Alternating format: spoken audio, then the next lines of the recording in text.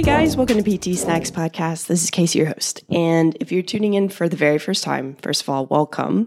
But what you also need to know is that this podcast is meant for physical therapists and physical therapist students who are looking to grow your fundamentals in bite-sized segments of time, hence the name PT Snacks.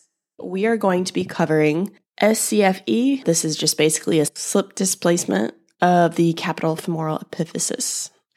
We are talking about the hip today, y'all. And so basically, if you are taking a look at the hip joint, remember we have the head of the femur in the acetabulum of the pelvic region.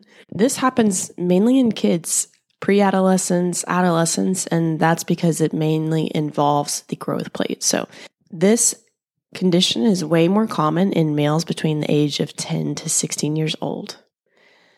Females get this too, but it is more common in males with the average onset of like 11 years old. More common in African Americans, and then also patients who have endocrine abnormalities, especially hypothyroidism, as well as hyperthyroidism, panhypopituitarism, and growth hormone deficiency. There's also renal disorders and Down syndrome that have been associated with this. However, obesity is a significant risk factor, and then also acetabular retroversion and femoral retroversion, since it's thought to increase the mechanical shearing at the epiphysis. Now, in this condition, the epiphysis stays in the acetabulum, and the metaphysis externally rotates with an anterior translation. This is important to remember, and we're looking at what this patient looks like. But basically, the femoral epiphysis is abnormally displaced posteriorly and inferiorly relative to the femoral head and neck. Obviously, that doesn't sound very good, right? So definitely something that we want to be able to catch in these young kiddos. Now, the slippage usually happens through the hypertrophic zone of the physis, which is the weak spot. The physis is still kind of vertical at this age. It's like 160 degrees at birth to 125 degrees at skeletal maturity. So it does increase the shearing forces, but otherwise, this condition is mainly idiopathic. So, how do we catch this? That's the big thing, right? Because this sounds awful. What it looks like, it typically in these kids, it can look like limping and pain in the distal thigh or knee, and they might not even be able to bear weight, especially if it's an unstable slippage. Now, because we often see it as thigh or knee pain, a lot of times people go right to the knee. And this condition can be very commonly missed, but delays in findings increase the chance of femoral head osteonecrosis. So all things that we don't really want to. So I'm going to get on my soapbox for a sec. Always screen the joints above and below, because then you would be able to catch, hey, maybe they have limited hip range of motion, especially internal rotation.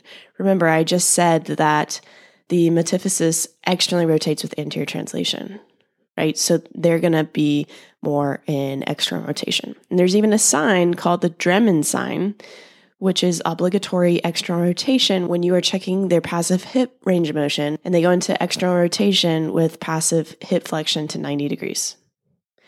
So definitely things to consider. Now, in terms of PT, we're probably going to see them after a surgery, because usually this requires, whether it's stable or unstable, surgical pinning with in situ screw fixation for the slip.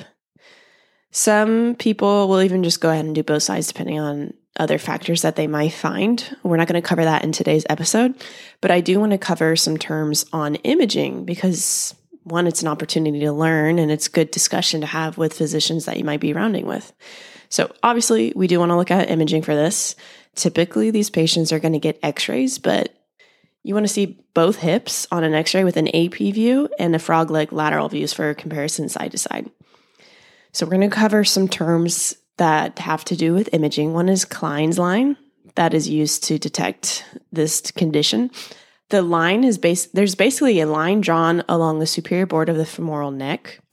And in a normal hip, the line intersects the lateral part of the superior femoral epiphysis. So that's what you'd be looking for if you were not worried about the hip, right?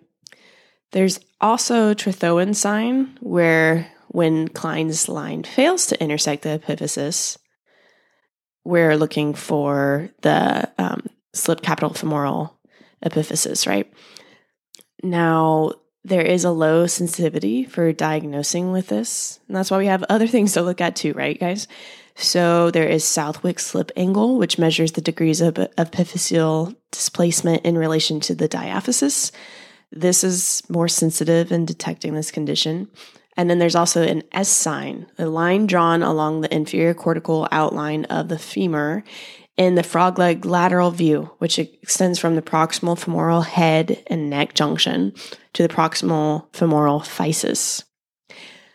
Now, if they have this condition, you're going to be finding things that are it's going to look more asymmetrical from side to side, right? We want to compare to the quote unquote normal side. If there's any sharp turns or any broken continuity, those are things that we don't really want to see, but would help us to zero in on this condition.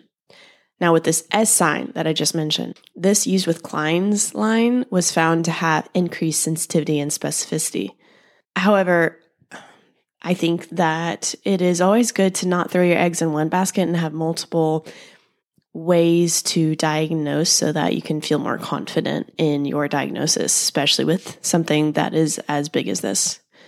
Other things that you might see on imaging is epiphysis, which is widening or lucency of the growth plate, because this is an injury that has to do with the growth plate, right? Which could be an early sign, but you also might see blurring of the proximal femoral metaphysis since it's overlapping on the displaced epiphysis. And this is called the metaphyseal blanch sign of Steele. These patients also might get an MRI where you might see some growth plate widening and edema in the metaphysis, but oftentimes you can already see things happening with radiography.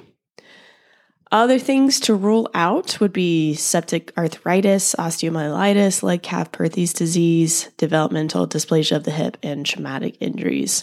But as I mentioned, because this condition is insidious, it usually doesn't line up with a trauma.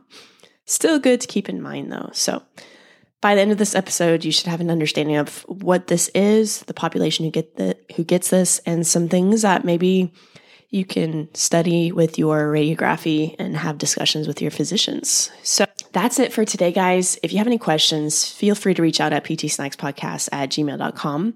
I love hearing from you guys, and if there's any way I can help, please let me know. I am not currently doing interviews right now. Thank you for those who have reached out. It's just this is a one-woman show, and interviews take quite a bit more time to edit because I am doing everything myself, in case you noticed. No, I'm not an audio engineer, but I really appreciate you guys wanting to get involved, and I love that this is reaching other people that I otherwise would never have come across. So thank you for that. In the future, I hope to hire someone on, but for right now, I just don't have the time to put in the quality that I really want it to be. Now, other news, if you need CEUs, like you're getting ready to renew your license or you're prepping for a specialty exam, MedBridge is offering listeners like 40% off their annual subscription fee. If you just use the promo code PTSnacksPodcast, that pretty much gives you access to thousands of CEUs, live webinars, and even specialty prep courses. Like I used it for the OCS exam, but they've got some other ones on there too. So guys, it's really good. I've used MedBridge quite a bit. And if depending on if you're working with patients or need a home exercise program or not, they even have an option where you can have access to this, put together exercises for your patients, give them a link. They can follow along on an app or website. Really is some good stuff. So definitely check it out if you're interested. But other than that, that's all I have for you guys today. And I hope you have a great rest of your day. So until next time.